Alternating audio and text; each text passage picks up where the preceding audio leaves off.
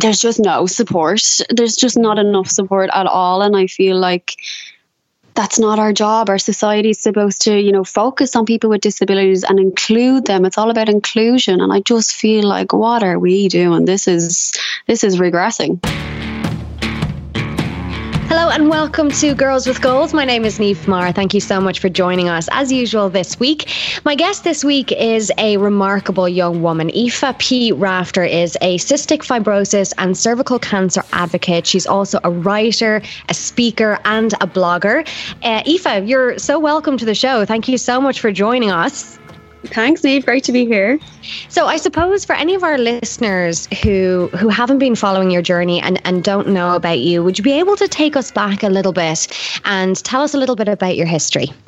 Yeah, sure. I often don't even know where to start sometimes. I suppose I was born with a life-threatening lung disease called cystic fibrosis. CF is a really big, massive disease here in Ireland. We have the highest rate per capita in the world. 1 in 19 people are carriers. Yeah. So I actually wasn't diagnosed until I was almost 10. I was just like a sick kid, I suppose. And they always told me I had severe asthma and I was quite thin. Yeah. And I suppose it wasn't until my 2 sisters came along and they were younger, obviously, and passed me out that my mum was like, okay, something's definitely not right here. Yeah. So we followed that up when I was diagnosed on the day of 9/11, actually. So from there, I suppose my health hasn't been so bad, on and off, few hospitalizations, didn't do a great leaving cert, did my best to get through it, got into college and DIT and kind of did a course that I really didn't want to do. I always wanted to do social care because as cringy as it might sound, I've always felt like I wanted to do something that made a difference in some sort of a positive way. And I think that's where my urge kind of started to come from, that I wanted to work with people and help other people in vulnerable situations. Yeah. So I then left my DIT course and did, the slow track routes to become a social care worker. And I did that for a good few years before I went off traveling to Australia for about a year and a half. The plan was to stay 2 years. I was living in beautiful Bondi Beach. It was so fantastic for my lungs and the salt air and the dry climate. My lung function was in the 90%, and it was just fantastic. I was really well until kind of towards the end of my stay.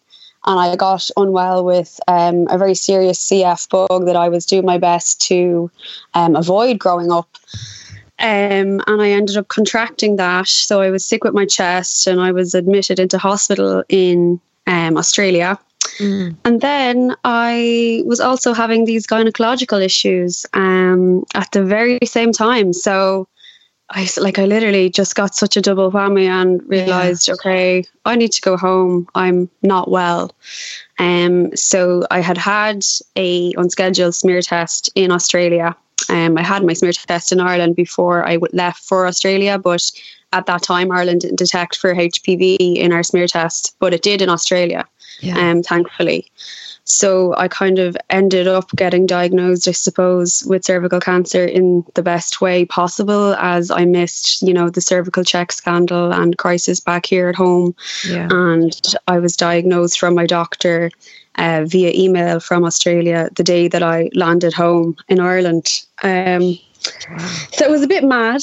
Yeah. Aoife, just even the way that you kind of explained it all there, it's almost like minimizing to even be talking about this in such a kind of a way that we're talking about it, because that to be dealing with something like cystic fibrosis, I feel like especially in Ireland, it's so odd that there's such a huge amount of people who suffer from it here. But I also feel like people kind of, because of that, not take it for granted, but don't understand how debilitating that condition actually is for your day-to-day life. And I suppose we're going to talk about that a little bit later, because of course, we're throwing a pandemic into all of this as well. But before your cancer diagnosis, being in Australia and traveling and stuff like that, was it something that, really did have an impact on your day-to-day life? And I suppose, how can people understand that more? Yeah, yeah, cystic fibrosis, like, God, it's horrendous.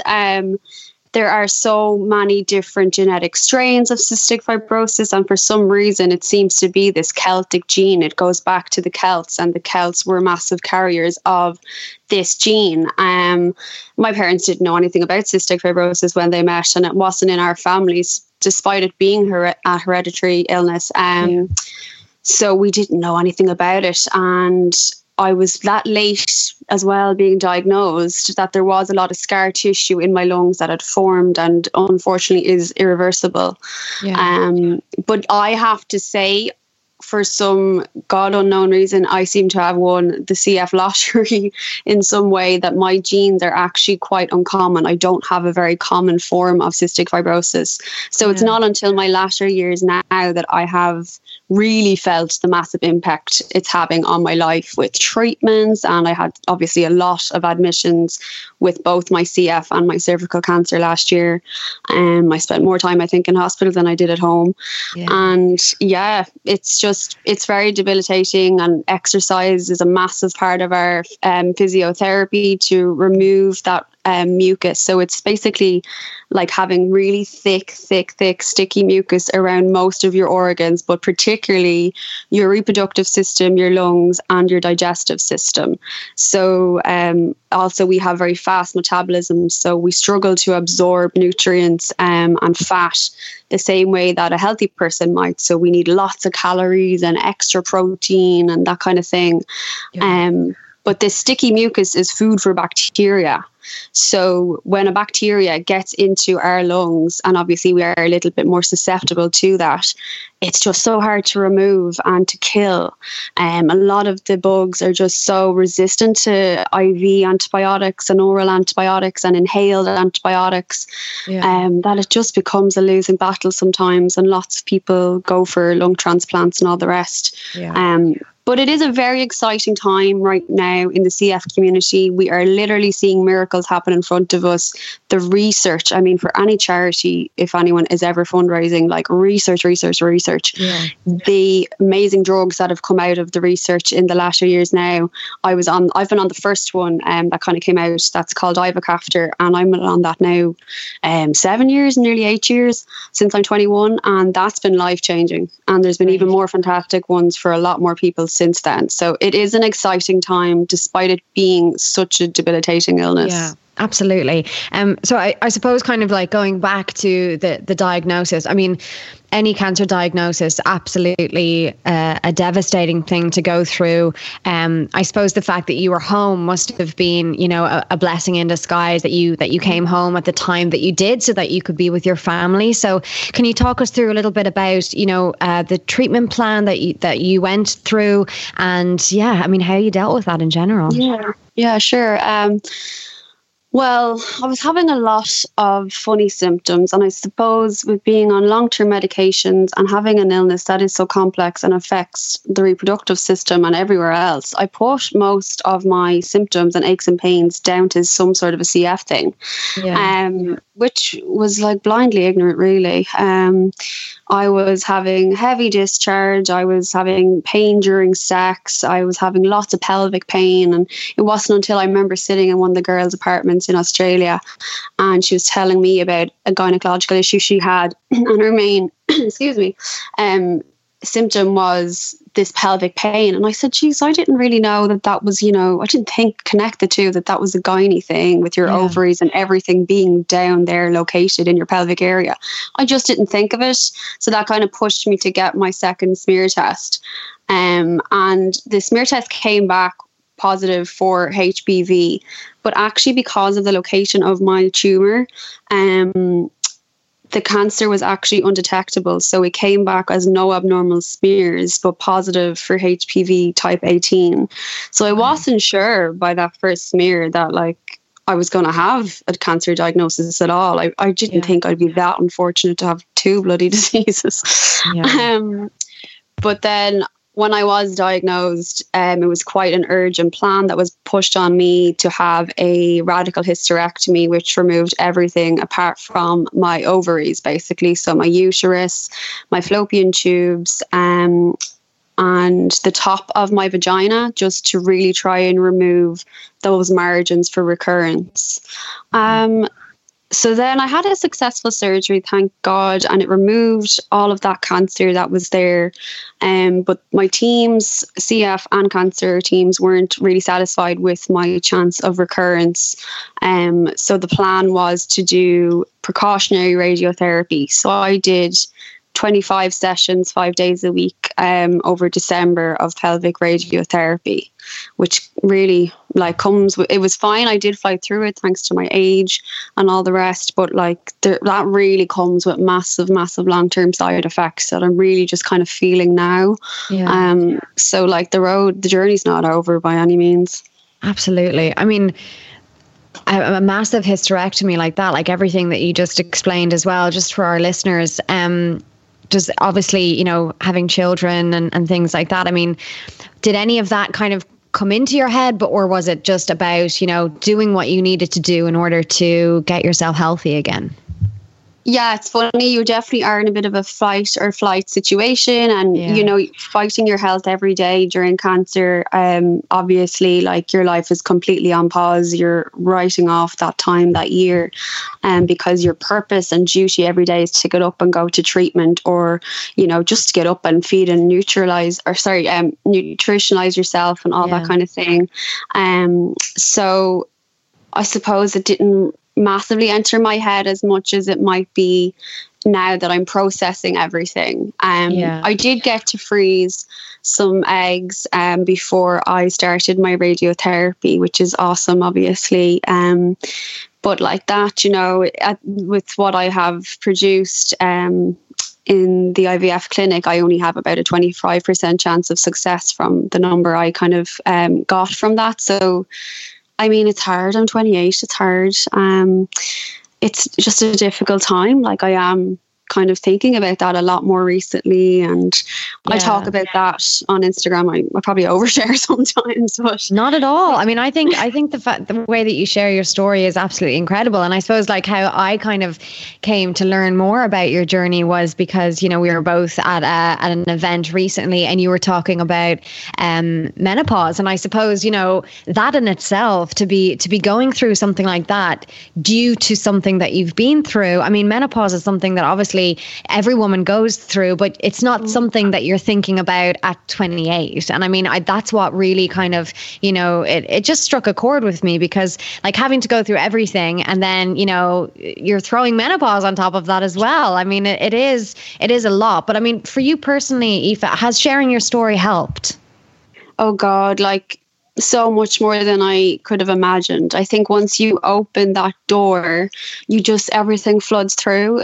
The opportunities and the love and the support is endless, and connecting with people that are in the same situation, and being able to answer questions for them that nobody could answer for me. I suppose it's just amazing to try and turn that negative thing into a positive situation with a positive outcome.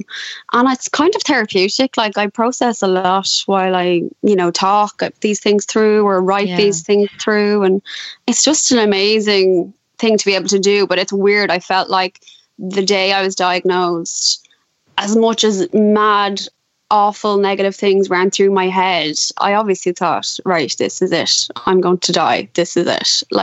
I went to those dark places. But there was something in me that just knew, all right, I'm supposed to share this as well as what I've been doing, sharing my CF and sharing my life in Australia. I'm supposed to share this too. This is what I'm supposed to do. And I just went with it, and it's been so rewarding.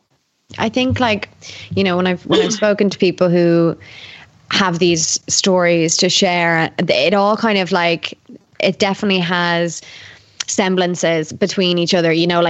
People have said to me in the past that when they share the story, it's about reaching people. And I suppose, obviously I don't want to put words in your mouth, but I suppose if people can listen to your story, and if they can kind of feel any comfort in, the situation that they're in themselves, then obviously that's really helping people as well, I suppose. Yeah, that's it. And I definitely do I've been lucky, like I've received so much positive feedback from anything I've written for magazines, or, you know, anything I've done online with my own blog or my own Instagram. Like, it's all positive feedback. I've been so lucky. So that definitely is my push and keeps me going, because I know it's helping a couple of people and encouraging girls to get their smears and to just learn and become in tune with your body. Like, stop ignoring these aches and pains. You know, my message is always, you know, your health is your responsibility. It's not the doctor's, it's not anyone else's. You know your body the best. You just have to listen to it and it will tell you what's wrong. But we just don't do that.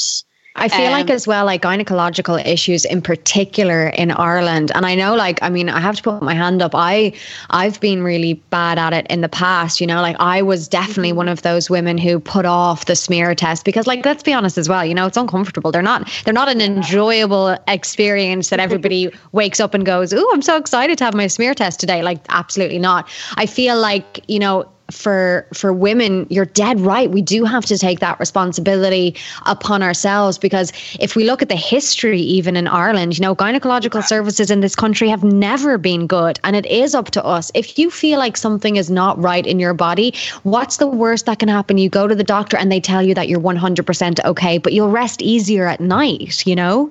Yeah, you're so right. Like, and you've taken the thoughts just from my own head. Like, it's so true. Like, even health in general is historically male dominant, and we've always had like male doctors, male GPs, like from early on, and like only now are we seeing female GPs kind of becoming that more dominant role. But then again, like, put that into consultants for an illness, then put that into specialized consultants for gynecological illnesses. Like, it's the information and the support is just not there for menopause, fertility. It's still not really talked about enough, and that's why I do talk about it, because this is normal. And only now that I've gone through what I've gone through in my late 20s am I realizing, like, Jesus, the amount of young girls and older women, of course, that are going through these fertility issues, and we just don't talk about them.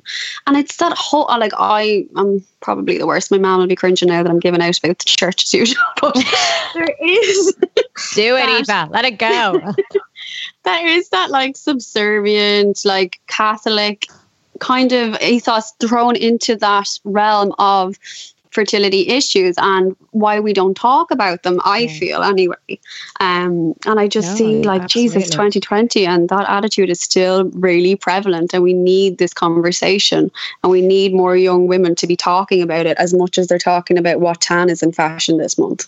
100%. Couldn't agree more. I feel like as well, like, just kind of speaking about 2020, when we think about, you know, what normal is, and almost, you know, trying to kind of hammer home those conversations that we should normalize, you know, we can't look at this year and think that anything is normal, of course. Like, I know that back in the summer, you know, you were speaking a little bit about how you had to cocoon yourself. I mean, obviously with the health situations that you've been through and that you were going through at the beginning of this pandemic, you know, it was really dangerous for you. So can you tell us a little bit about how that was? And obviously now, you know, we're back in level 5 across the country. It feels like it's never ending, but, and of course, you know, we want this to be positive, and we obviously, you know, want this to be about information and, you know, spreading your story. That is such a crucial element to it, but it must have been tough for you as well. So can you tell us a little bit about it? Yeah, sure. So I did have to cocoon and isolate for 17 weeks. So since moving home from Australia, I'm back with my mom and her husband and my younger sister and our 4 mad dogs in a housing estate. We don't have a big mansion. So I totally isolated.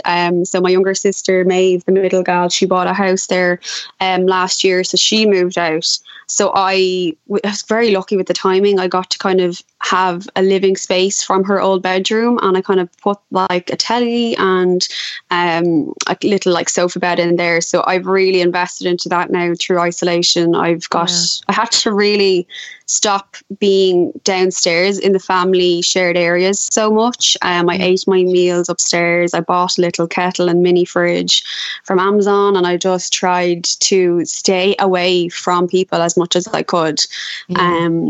it was hell. It was absolute torture. I had only finished my radiotherapy in January, and I started to get my life back together. I started dating a lovely person that he lives in Wexford, and like we barely were just getting to know each other, and this pandemic just threw my life off course yet again, and I had to deal with all of these thoughts and feelings from what I'd gone through, the trauma I'd gone through, and it's the hardest thing I've ever done. My mental 17 weeks, Aoife. 17 weeks. Wow.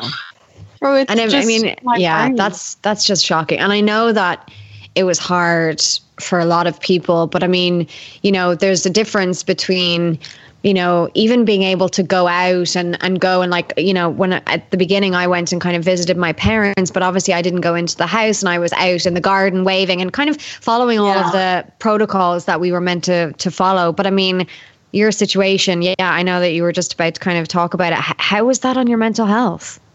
Like, oh my God, it was just awful. Awful. I processed a lot, but I fell into dark holes. I couldn't get up some days. I had no purpose to get up. I would be upset from processing some things, and my mum or my sister couldn't even just give me a bloody hug. I was away from my boyfriend for 17 weeks. And I just felt like, what the hell? Like, come on. So it's not fair, right? Like it's my life had been on pause for a year, and now this. I mean, like, I know we're kind of laughing, but it almost feels as if, like, if you don't go through that kind of, you know, process of it, what other options do you have, you know? So, I mean, that's it. Laugh or cry. That's it. But obviously, you know, that must have, I can't even imagine, like, unimaginable, but, you know, you got through it. I'm presuming that now you're not cocooning as much anymore, but it's still kind of a shitty situation for everybody, I suppose. I mean, were there moments when you were angry, Aoife, at, like, you know, when you saw people kind of not taking things seriously and almost flouting the rules that were being put down by the government? Because obviously we've seen all the videos, we've seen the house parties, you know, we've read the reports, and I feel like when I'm speaking to somebody like you who have been through and is going through these health issues, you know, that's the reason why we are sticking to the guidelines, you know, like that's what I feel about it anyway. But I mean, how was that for you? Was there anger? Because I feel like I'd be fucking mad, you know? Oh, well, just a bit. Yeah. I mean, yeah, it was really, really hard because at the start, I felt like we as a society, we were putting our vulnerable people right in the centre to protect them by these new regulations and guidelines, to have this lockdown to protect people like me. And I mean, the CF community, we were petrified, absolutely petrified, as were the oncology community as well. So then when the slip-ups and complacency really started to kick in, like, oh my God, there were several Instagram rants, I'll say that. And fair play for anyone that still follows me through all of those rants. But I just feel like more so, I feel really concerned because I feel like we are undoing so much work that we have done over decades and centuries by putting people with disabilities, you know, our lives around them and society around them, and making changes to enable them to have more abilities and not focus and heighten their disabilities. And now I feel that this kind of advice I feel like we're being advised to kind of be shunned away and, you know, make our own judgments, book it out of the way so we can all live happy ever after with this virus as best we can. And there's just no support. There's just not enough support at all. And I feel like that's not our job. Our society is supposed to, you know, focus on people with disabilities and include them. It's all about inclusion. And I just feel like, what are we doing? This is regressing in my eyes.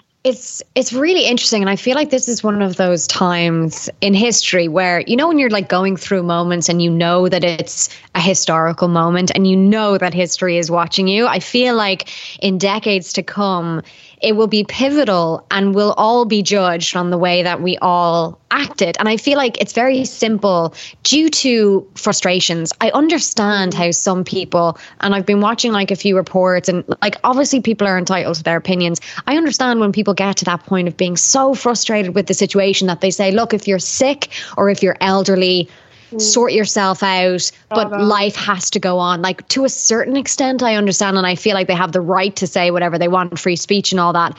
But like, you know, but then I think about people like you, and I'm like, actually, we can't marginalize. Who are we to decide, okay, well, if this group of people are more at risk, then they need to sort themselves out. That is not going to go down well with history. Do you know, like, it's an easy thing to say, right?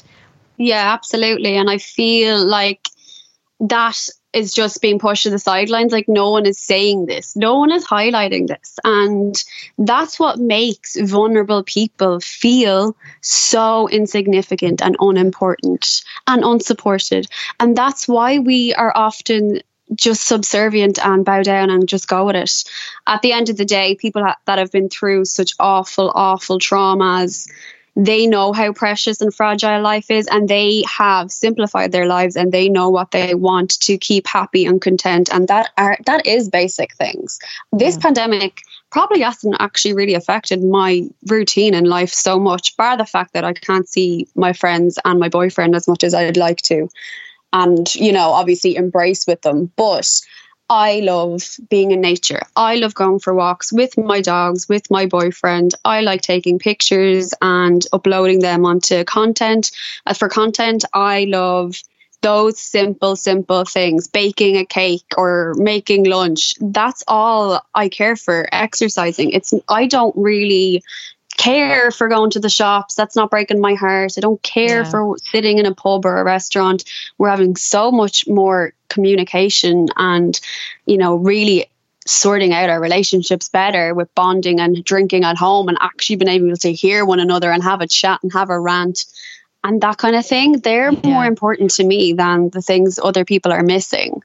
Do you feel, Aoife, do you feel like it's kind of in some ways giving people an insight into, you know, a life that a lot of people lead as it is, you know? I mean, I feel like those things that you just mentioned there, you know, like not being able to go to the pub and sit in a crowded, you know, place or restaurant or whatever. Like for me, you know, I've spoken about this with my boyfriend. I've spoken about, like, I don't know how much I'm looking forward to it going back to that, you know, like I don't really know how I'm going to react in those situations. It's definitely shone a light for me onto, you know, the important things in life and actually whether or not I enjoy those kind of social situations. But I mean, for you personally, do you kind of feel like it's almost showcasing to other people about the lives that many people lead anyway, and that there are these struggles and these everyday, you know, for somebody suffering for CF, for example, you know, they can't go out and about and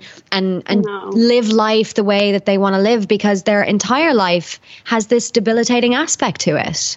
That's very true. And it's interesting, like, I feel like I've always known some sort of the lessons that I've learned during cancer from having a life with cystic fibrosis, but like cancer is a whole different ballgame for me anyway. It really amplified all the lessons that are so crucial to live life by. But for me, I've always said since the diagnosis, God, I would just love for people to learn what I've learned, but in a less invasive manner and a less terrifying manner. Now, I don't know if that's really happened because we have got an invasive, terrifying lesson that we've learned from, but I do think a little bit of that has happened through COVID. Not for everybody, and that's fine. And we do have slip-ups. I have slip-ups too. That's why when I get sick, sometimes I'm thankful that I'm going in for this hospital admission. I've dropped the ball here. I haven't been doing my nebulized treatments or haven't been exercising or eating as well as I could. That's just a tune up. We all need a tune up. But I think true lessons have been learned by some people who have been listening. Absolutely. Before we talk about your blog, because I really want to, you know, give you that opportunity to talk about it and get as many people to go and check it out as we can. You are cancer free now. Is that correct? You've been through the radiotherapy, and I mean, like, how is your health at this very moment? Yeah, I mean, it's good. Obviously, yeah, the surgery was really successful and it removed anything we saw, and the radiotherapy hopefully zapped any floating cells. Yeah. So my recurrence rate now is about 10% going forward. So that's a massive relief. Brilliant. That's really, really great news. Yeah, I'll be due another annual scan now soon. Just trying to get that scan is the next battle. Obviously, there's a lot of backlog and all the rest. But no, my health is quite good at the moment. That's great. And like what we mentioned earlier, you know, obviously I introduced you as a writer, a speaker and a blogger. And, you know, I would implore people to go. We're going to put all the information to where you can find Aoife P. Rafter's blog in the description box below. But tell us a little bit about the blog and what people can expect if they go and check it out.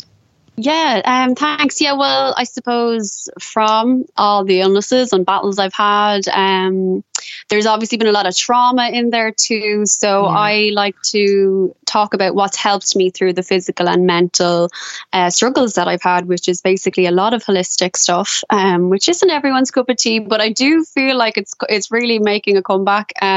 So I talk a lot about the fact that I'm doing a diploma in reflexology. I talk about acupuncture. I talk about mindfulness. I'm like every girl. Not every girl, but I am such a girly girl. I love all things fashion and glam. So I do talk about those things too. It's not all serious. Well, I have to say, your Instagram anyway, if that's to go by, it's so aesthetically pleasing. It puts my Instagram to shame. And I just wish that I could, it's just so pretty to look at, Aoife, as well. Like, this is the thing. I mean, I know you spoke about it earlier about the content aspect of it, but you can really tell even from that glimpse, you know, that aesthetics are obviously very important as well. It really is just, it's one of those like really nice user experiences, which I appreciate. Well, I am very glad to hear that, because that blog is only about 2 weeks old. So it's really only getting going. No, it's incredible. So like there's loads of information there as well. I suppose like slightly touching on the, you know, mindfulness and the holistic things that you were mentioning there. Is there one thing in particular that has really helped you through this pandemic? Like obviously, you know, you said yourself there that what you've gone through is completely, you know, it's unimaginable for a lot of people. But I suppose for anybody listening who's kind of going through a tough time themselves, what is the one thing that's really helped you out? Well, to be honest, I think there's 3 major things that come into my head, and they're quite similar. So one is obviously the reflexology, but I also get acupuncture usually once a week and reflexology at the same time. So it's just amazing. The physical, mental, emotional benefits I've had from that. Like, I just wish I'd done it my whole life, both of those things. And definitely the CBD oil has helped with my anxieties, and it's helped me sleep a little bit better. And it actually kind of helps with some of the menopausal symptoms too. So definitely would advise anyone to do either 3 of those or all 3 of those things. Incredible. And the actual blog for anybody who wants to go and check it out, can you give us that address as well? Yeah, sure. It's just www.aoifepure.com, and Instagram is aoife.p.or, I believe. It is indeed, yes. I'm looking at it right now. Should know that a little bit more confidently. So aesthetically pleasing as well. And also, Aoife, just finally, before I let you go, I suppose kind of going back to, you know, the beginning of our chat and just talking about, you know, how very early on, you know, in your cancer journey, how you had those pains and, you know, there was maybe something, I feel like it's as well a little bit of an Irish thing that, you know, we do kind of brush things away. But I suppose just for anybody listening, your advice would be just go, you know, like go and check yourself if there is something that just doesn't feel right. Yeah, I mean, I don't want to cause any, you know, further hypochondriacs to be more concerned or heightened, but please do listen to your body. It's amazing. It tells you what's wrong. You just have to slow down and listen to it. And a lot of those things that I talk about on my blog, like the holistic therapies, they help you to slow down and become in tune with your body. Mindfulness, meditation, all of those things, or even just taking a mindful walk with no earphones in, just being aware of what is around you and what's going on inside you. The more you do that, the more you'll realize and be able to listen to what's going on inside. And that will just lead you in the right direction. I think that's really all we have to do. And hopefully people have learned that through this horrid pandemic. Absolutely. Well, Aoife, it's been an absolute pleasure talking to you. I genuinely feel even more calm just by having this chat with you. And I would implore anybody to go and check out Aoife's blog. I'm a massive fan of the work that you're doing, whether it's, sharing your story and also your writing as well. So look, I can't wait to see what you do in the future. And it's been an absolute pleasure. Thank you so much. We really appreciate it.